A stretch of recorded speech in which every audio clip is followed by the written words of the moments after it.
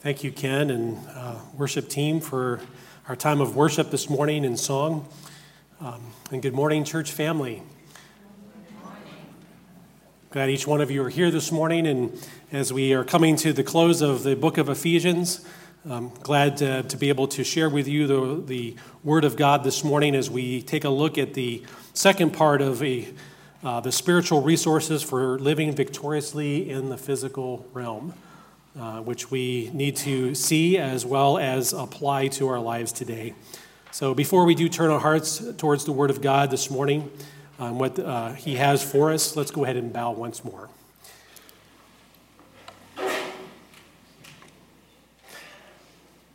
Gracious Father, Lord, we thank you for our time this morning already as we consider what child is this, that you would send your Son, the Lord Jesus Christ, that he would take on flesh and dwell among us so that we could see in perfect form the absolute truth of all, that you are creator, that you, through your Son, are Savior, and Father, that there is a day coming of judgment where you will, according to your law, judge each and every person, past, present, and future. And Father, we thank you for the righteousness that we have in Jesus Christ when we repent of our sins and trust in him as Savior. And as we think about just the joy that brings, the peace that brings, the love that is felt as a result of putting our faith and trust in your Son. Father, we thank you for that this morning. Father, we acknowledge too, as we consider being believers in this world today, that we are on a spiritual battlefield, not for our souls, but for our worship, for our commitment to you each and every day. So, Father, may we understand and see the importance of the whole armor of God, the importance of us standing not in our own strength, but standing on the promises as we sung, standing on your word, standing in the power and the might of your strength. Because that's the only way we can survive, the only way we can be victorious as we participate in this spiritual battle. Father, we thank you for all these things and pray them in Jesus' name. Amen. Well, if you haven't already, go ahead and open up to Ephesians chapter 6. This is the second to last sermon in Ephesians. And it wraps up this final section as we consider the armor of God. As we took a look last time, we saw the fact that we have an enemy that is seeking to work us woe, as the hymn writer said, as one who wants us to worship ourselves or to worship him and not worship God, the one who created us, the one who loved us through the Son, who regenerated us through the Holy Spirit so that we could be sons and daughters of God. And so as we take a look at this text, the call as Paul is wrapping together everything that we've learned in the book of Ephesians, as we saw that salvation belongs to God, that it is God who saves. We do not save ourselves. And every person on this planet needs a Savior, past, present, and future. Because apart from Jesus Christ, we deserve the wages of our sin, which is death. Not only spiritual, but physical. We deserve God's judgment, God's punishment upon us because we are the ones who broke God's law. We are the ones who stand guilty before God.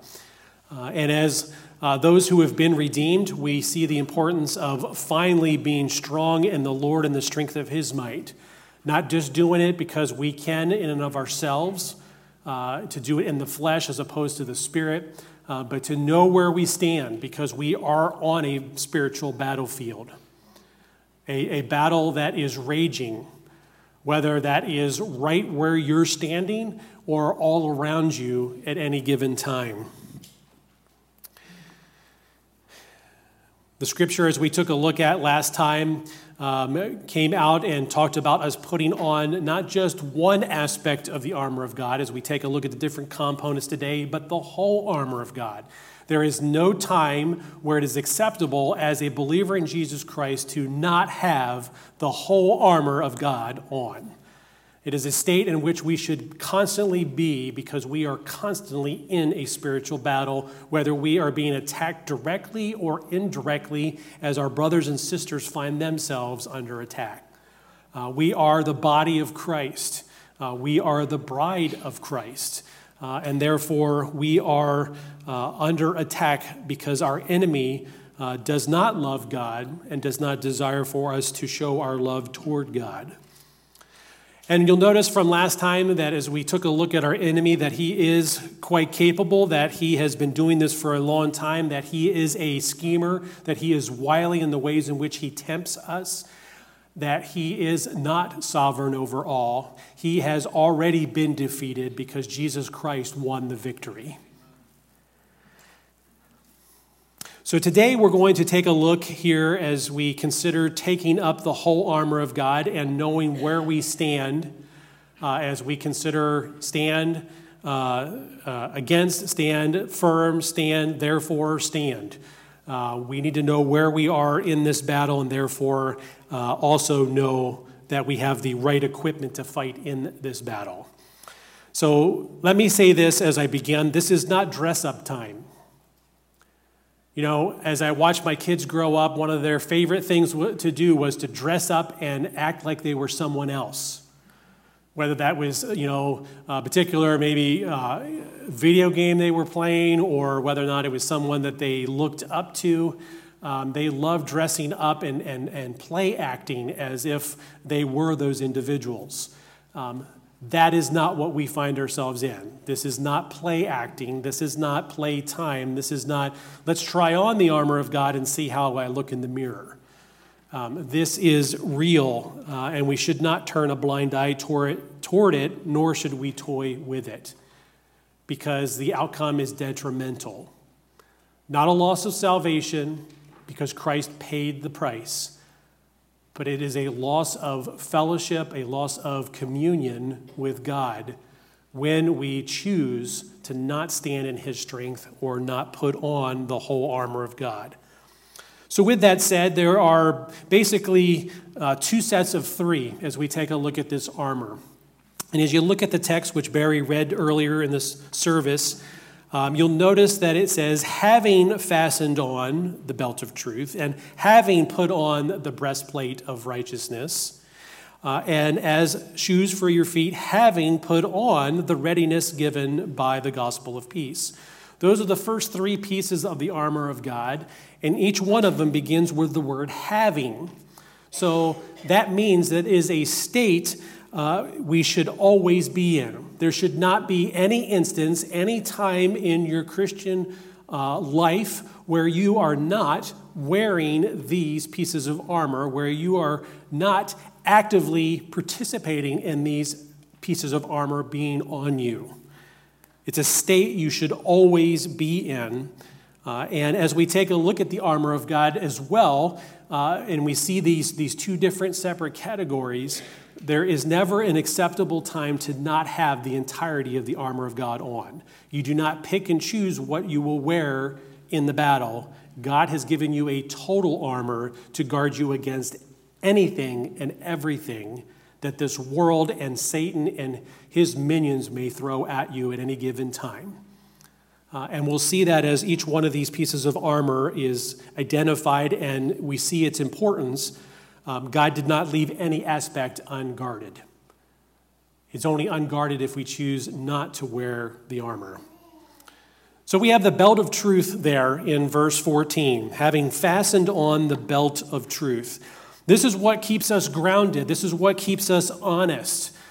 Because as we speak to the truth, we're talking about the very word of God. We are talking about God himself, who is truth, who is the one who has absolute truth. And yes, absolute truth does exist. Truth is not subjective to the individual. That is your opinion. Truth comes from God. And it's not by accident that the very first thing that we see in this armor is the belt of truth.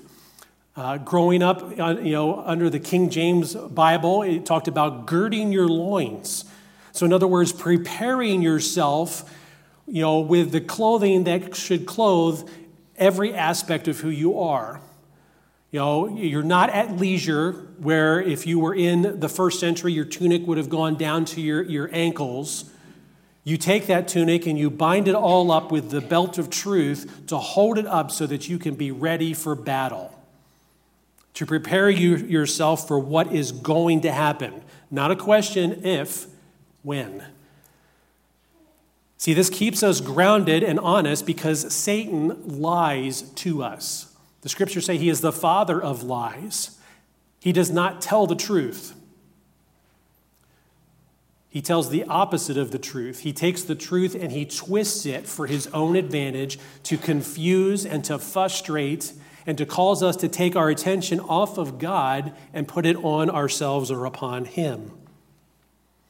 In John 1:17, it says, "For the law was given through Moses, grace and truth came through Jesus Christ." Does that mean that truth did not exist before Jesus Christ came? No.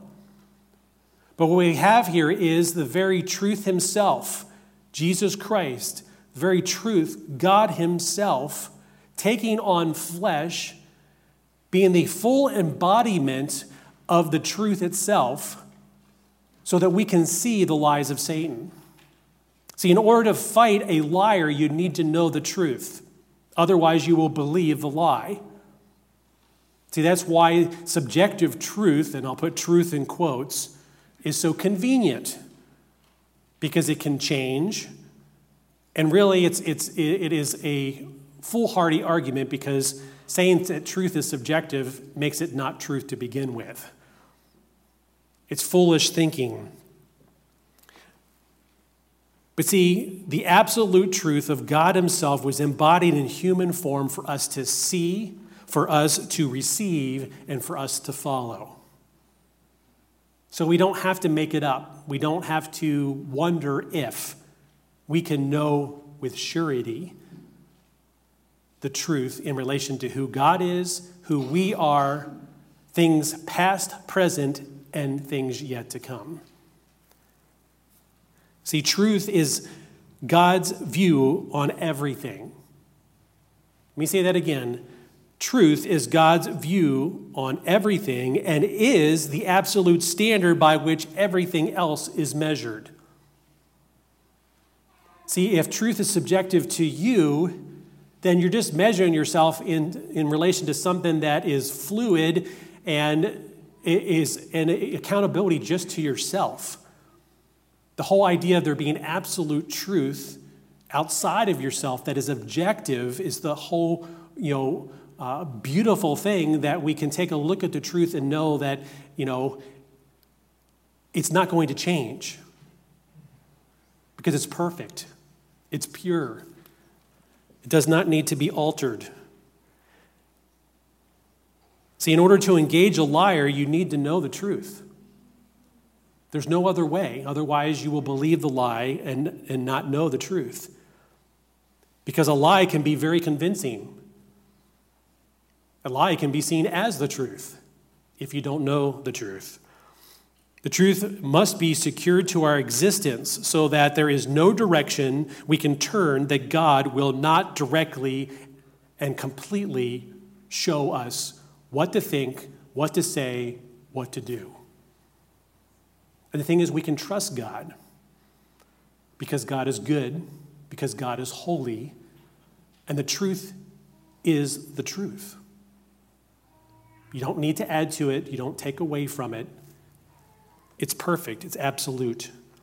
Psalm 12:6 says, "The words of the Lord are pure words, like silver refined in a furnace on the ground, purified 7 times." 7 being the perfect number. So in other words, God's truth is pure. It's refined as if you had the most pure metal you could possibly find. God's truth is pure. And so it will reveal the lie. It won't be confused. It can be suppressed, but it will not be changed by public opinion or the culture that surrounds it.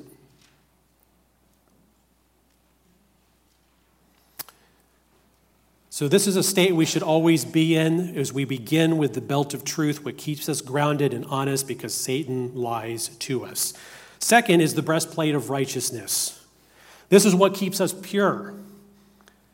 This is important because Satan tempts us to indulge in impure things.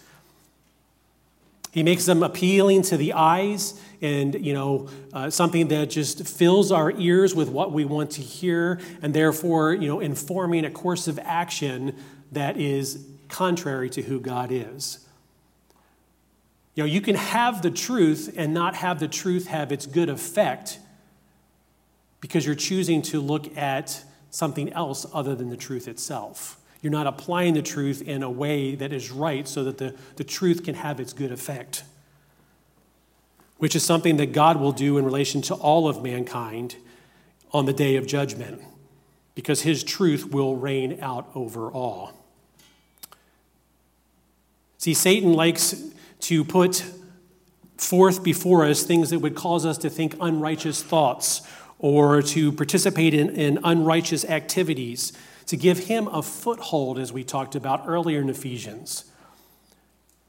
And the thing is that this is not a righteousness that is pertaining to our salvation or being made right before God for our sins. This is our righteousness that we need to have is guarding the core of who we are so that we can walk with God and talk with God along life's narrow way. To not be pulled one way or another, or to find that we are, harmed because we don't have that righteousness guarding our thoughts and intentions of our hearts.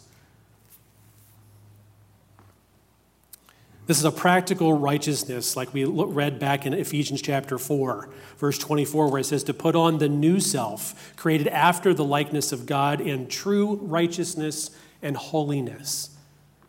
We put on Christ. Because otherwise we're putting on something else. And the thing is that if we don't utilize and have this be part of who we are actively each and every day, then that's where Satan is going to target. He will tempt you to think impure thoughts about, the opposite sex. He'll think you to, cause you to think about doing impure actions towards somebody else, or to say impure things towards somebody else, things that are selfish in nature. I like what Dr. Martin Lloyd-Jones said in relation to the breastplate of righteousness. He says, "Thank God for experiences, but do not rely on them. You do not put on the breastplate of experiences, you put on the breastplate of righteousness." See, the thing is we can operate from the realm of experience and thinking that I've been there, done that, I know how to respond to this, and have that whole scenario not be informed by God's truth and been done in an unrighteous way. Doesn't negate the fact that it's experience. But the thing is that we're in a battle where we need God's view on everything. We need his righteousness to look through. And so that's why we need to put on the breastplate of righteousness to guard us, not the breastplate of our experience or our emotions, but instead have it be informed by the truth. Third, he gives us the shoes of peace. Verse 15, "And as the shoes for your feet, having put on the readiness given by the gospel of peace." This piece of armor is what keeps us calm. I don't know if anyone here has been on a battlefield before, but you've no doubt seen movies where there's battles being fought. You don't typically see someone who's just calm in a battle. Most of the time, they're pretty excited about what's going on around them, or fearful of what's going on around them, or anxious about what is going on around them. But see, they're not just sitting there, with a sense of calmness in a battle. How is that even possible? That doesn't seem like, how can you have peace or calmness in a battle scene? Well, see, the thing is, the shoes of peace afford us that. Because the battle has already been won. I don't have to be anxious. I don't have to, believe Satan when he tempts me to be anxious about the battle I find myself facing. Well, if I share the gospel with this individual, what are the rest of my coworkers going to think about me? Are they going to think I'm one of those Jesus freaks, a Bible pounder? Are they going to marginalize me? If I don't embrace the woke culture which I find myself in and stand on the righteousness and in the truth, how is that going to affect me? How can I be calm in all of this, Pastor Bill? It's impossible. You don't know what I'm going through. I don't need to know what you're going through. What I trust in is the armor that God has given me, and I trust in the God who has given me the place to stand. That makes the difference.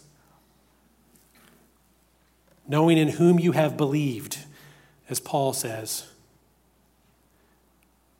See, the gospel is a message of peace to those who believe. It's sure footing. I don't doubt my salvation because my salvation is not based in my good works. It's not based in who I am. My salvation is based in who God is and what Christ accomplished on Calvary. And therefore, I can stand at peace in a spirit of calmness, even though there is a spiritual battle raging all around me.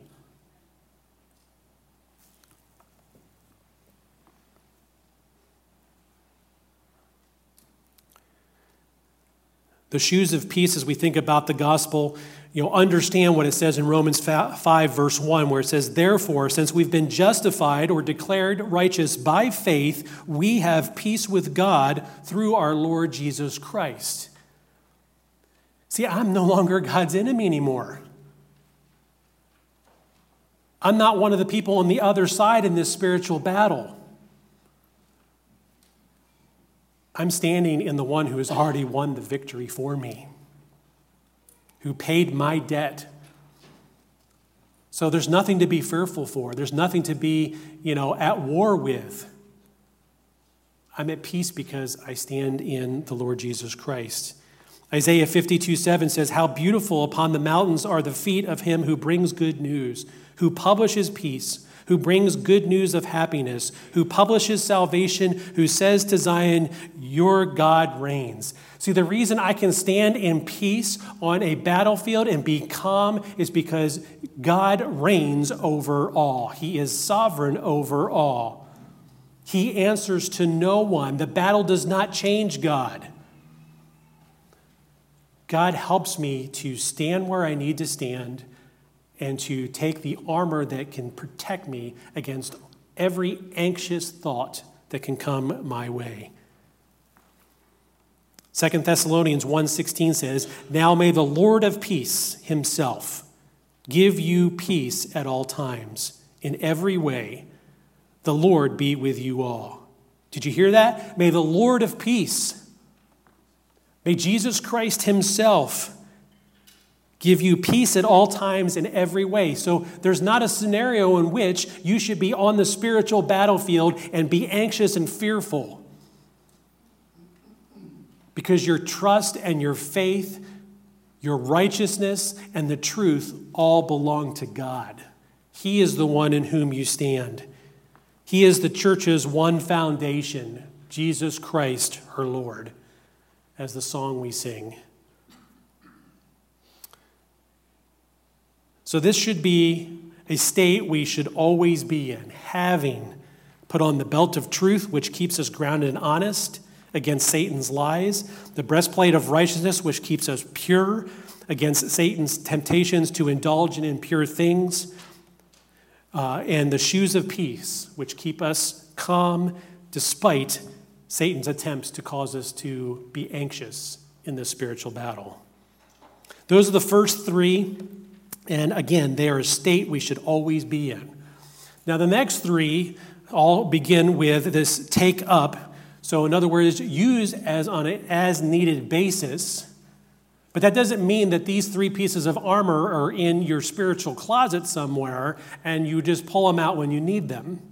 Can you take up the whole armor of God? So all 6 of these pieces of armor are something you wear all the time. You're in the truth, you're in righteousness, and you're at peace. But you also have pieces of your armor that you need to take up based off of how Satan may tempt you or come at you with whatever battle tactic he's going to use as the schemer and the wily one he is. So take a look at verse 16. It says there, in all circumstances. So does all mean all? Yes. All circumstances take up the shield of faith, with which you can extinguish all the flaming darts of the evil one.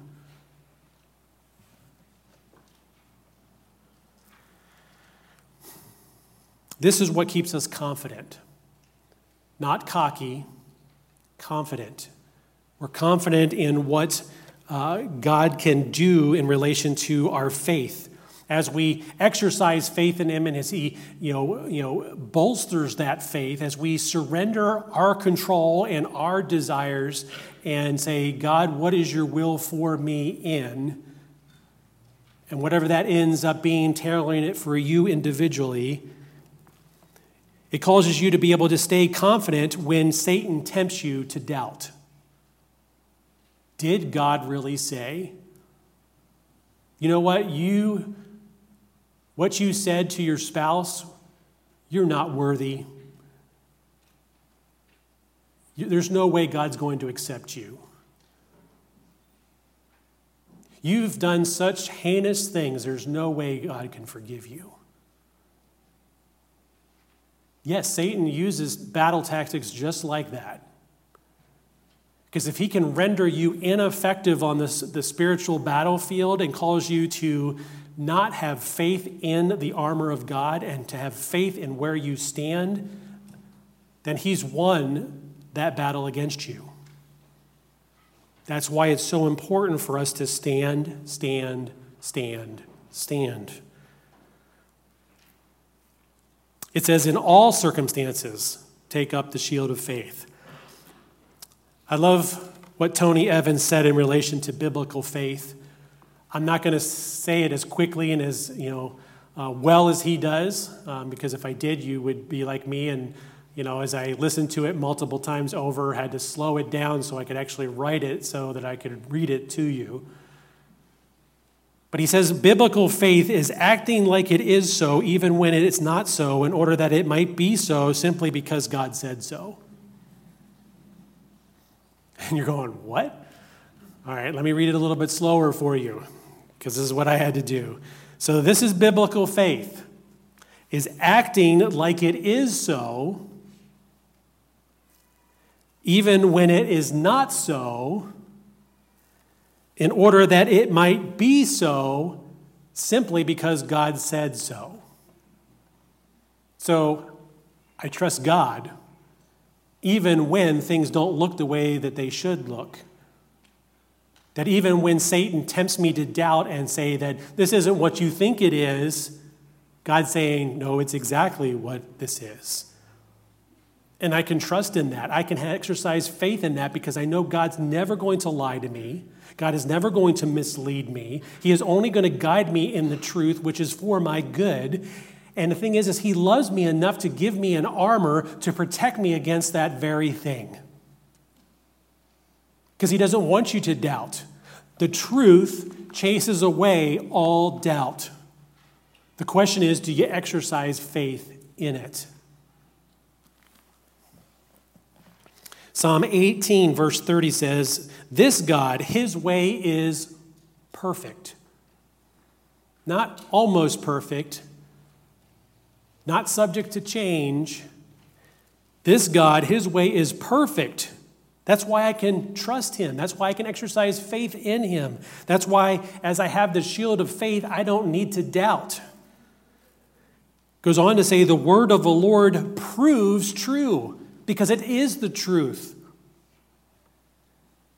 The truth sets us free to exercise faith even more and not doubt. He is a shield for all those who take refuge in him. Well, why do we need a shield?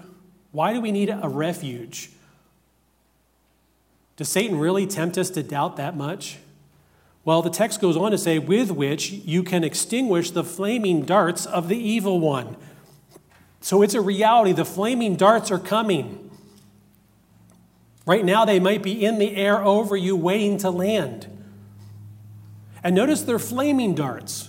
What's the purpose of a flaming dart?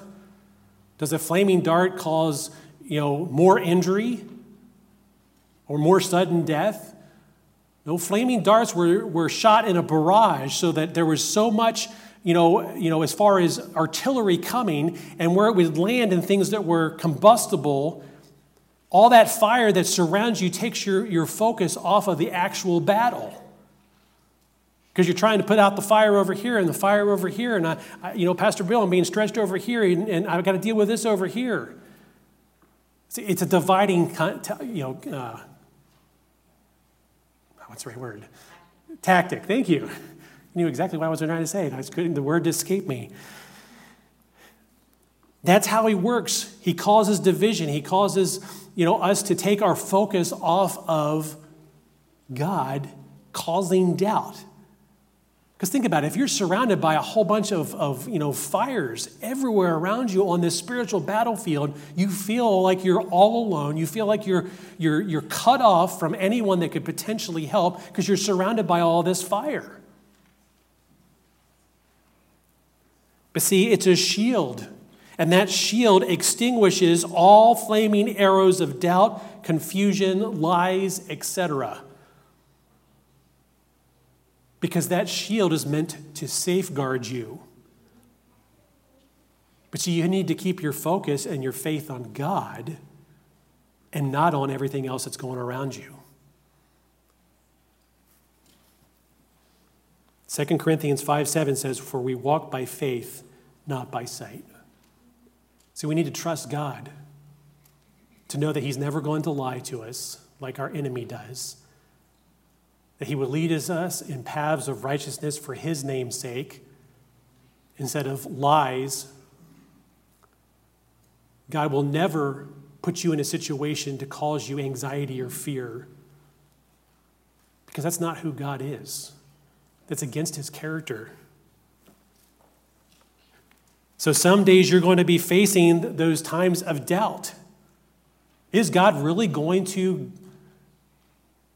fulfill that promise to me so that I can stand on the promises of Christ my Lord?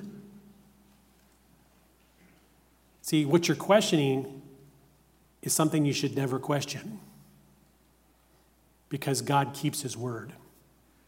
Because it's, remember, pure, it's perfect, it proves true.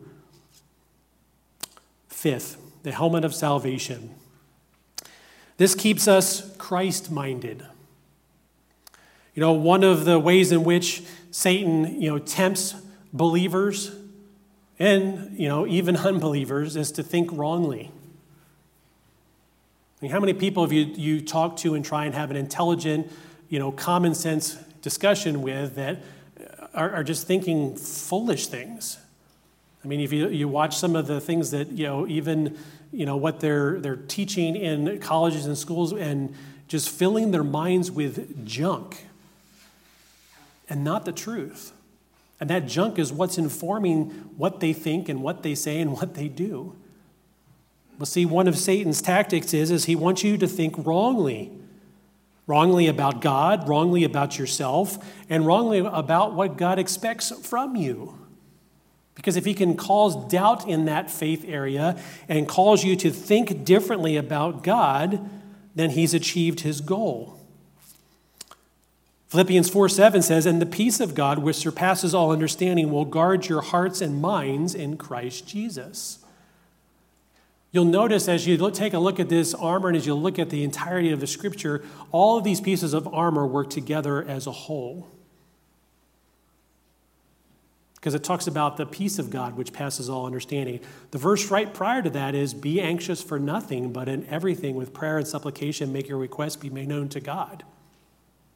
And the peace of God, which passes all understanding, will guard your hearts and minds in Christ Jesus.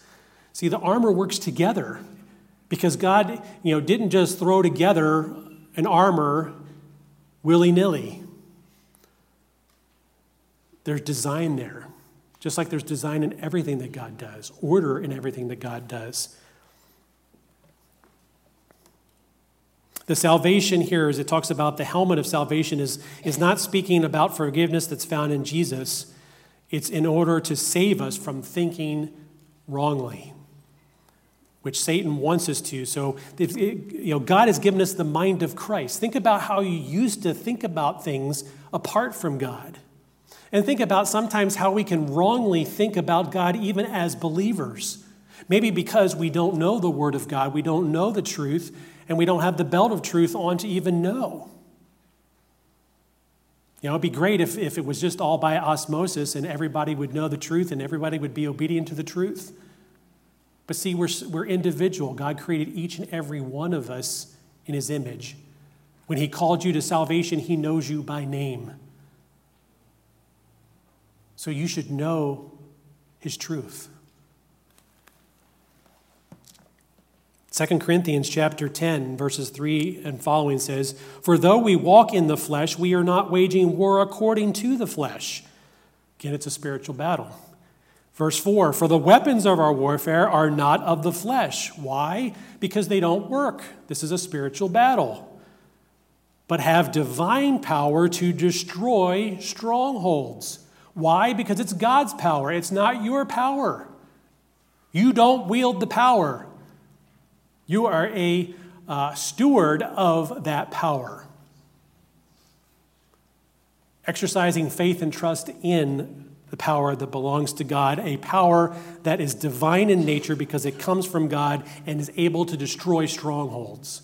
So if there are strongholds on the battlefield where our enemy is, pulling his forces together for an assault, guess what? The helmet of salvation is there for the purpose of breaking apart those strongholds, destroying them. Verse 5 goes on to say, "We destroy arguments and every lofty opinion raised against the knowledge of God." So every lie, every falsehood, every false teaching, every false teacher, the truth is waging war against. And finishes and says, "And take every thought captive to obey Christ." See, that's why God gives us his mind, to be able to see things as he sees them, to be able to engage and think rightly and not wrongly. And last, the sword of the Spirit. This is what keeps us secure, because Satan is always on the offensive. And we know that as we think about the sword of the Spirit, it is the Word of God, the text tells us, which is the Word of God, because it is the truth. And the Spirit of truth will guide us in all truth, because we weren't meant to just fight this battle on our own and be on the spiritual battlefield, ill-equipped and all alone. God has given us his Spirit that indwells us, the Spirit who guides us in all truth, which is the Word of God, a Spirit which helps us to be able to, see the truth, to embrace righteousness, to be at peace or calm in this spiritual battle, to be confident in our faith toward God, to have a right mind and to keep us secure. See, the Word of God is the ultimate authority. It's our rule for faith and practice. It is our modus operandi, everything pertaining to life and godliness, as the Scripture said. And that is exactly what Jesus Christ, our Savior, did when the tempter came and had the audacity to tempt the Son of God. Think about that for a minute. If he is bold enough to tempt Jesus Christ, the Son of God, do you think you're off limits? Absolutely not. That's why you need to know where you stand and make sure that you have the full armor of God on. Because that's the thing that's going to protect you. Because really what that is is God himself. He is the one who goes before you in battle.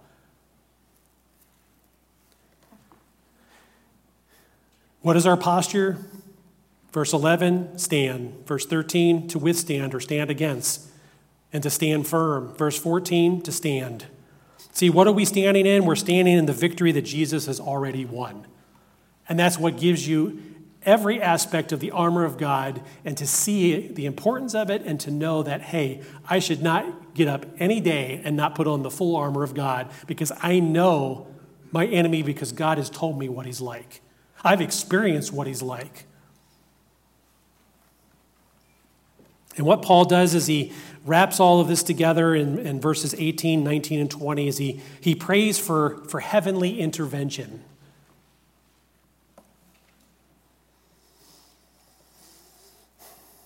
Notice there it says, praying at all times in the Spirit with all prayer and supplication. To that end, keep alert with all perseverance, making supplication for all the saints and also for me, that words may be given to me in opening my mouth boldly to proclaim the mystery of the gospel, for which I am an ambassador in chains, that I may declare it boldly as I ought to speak.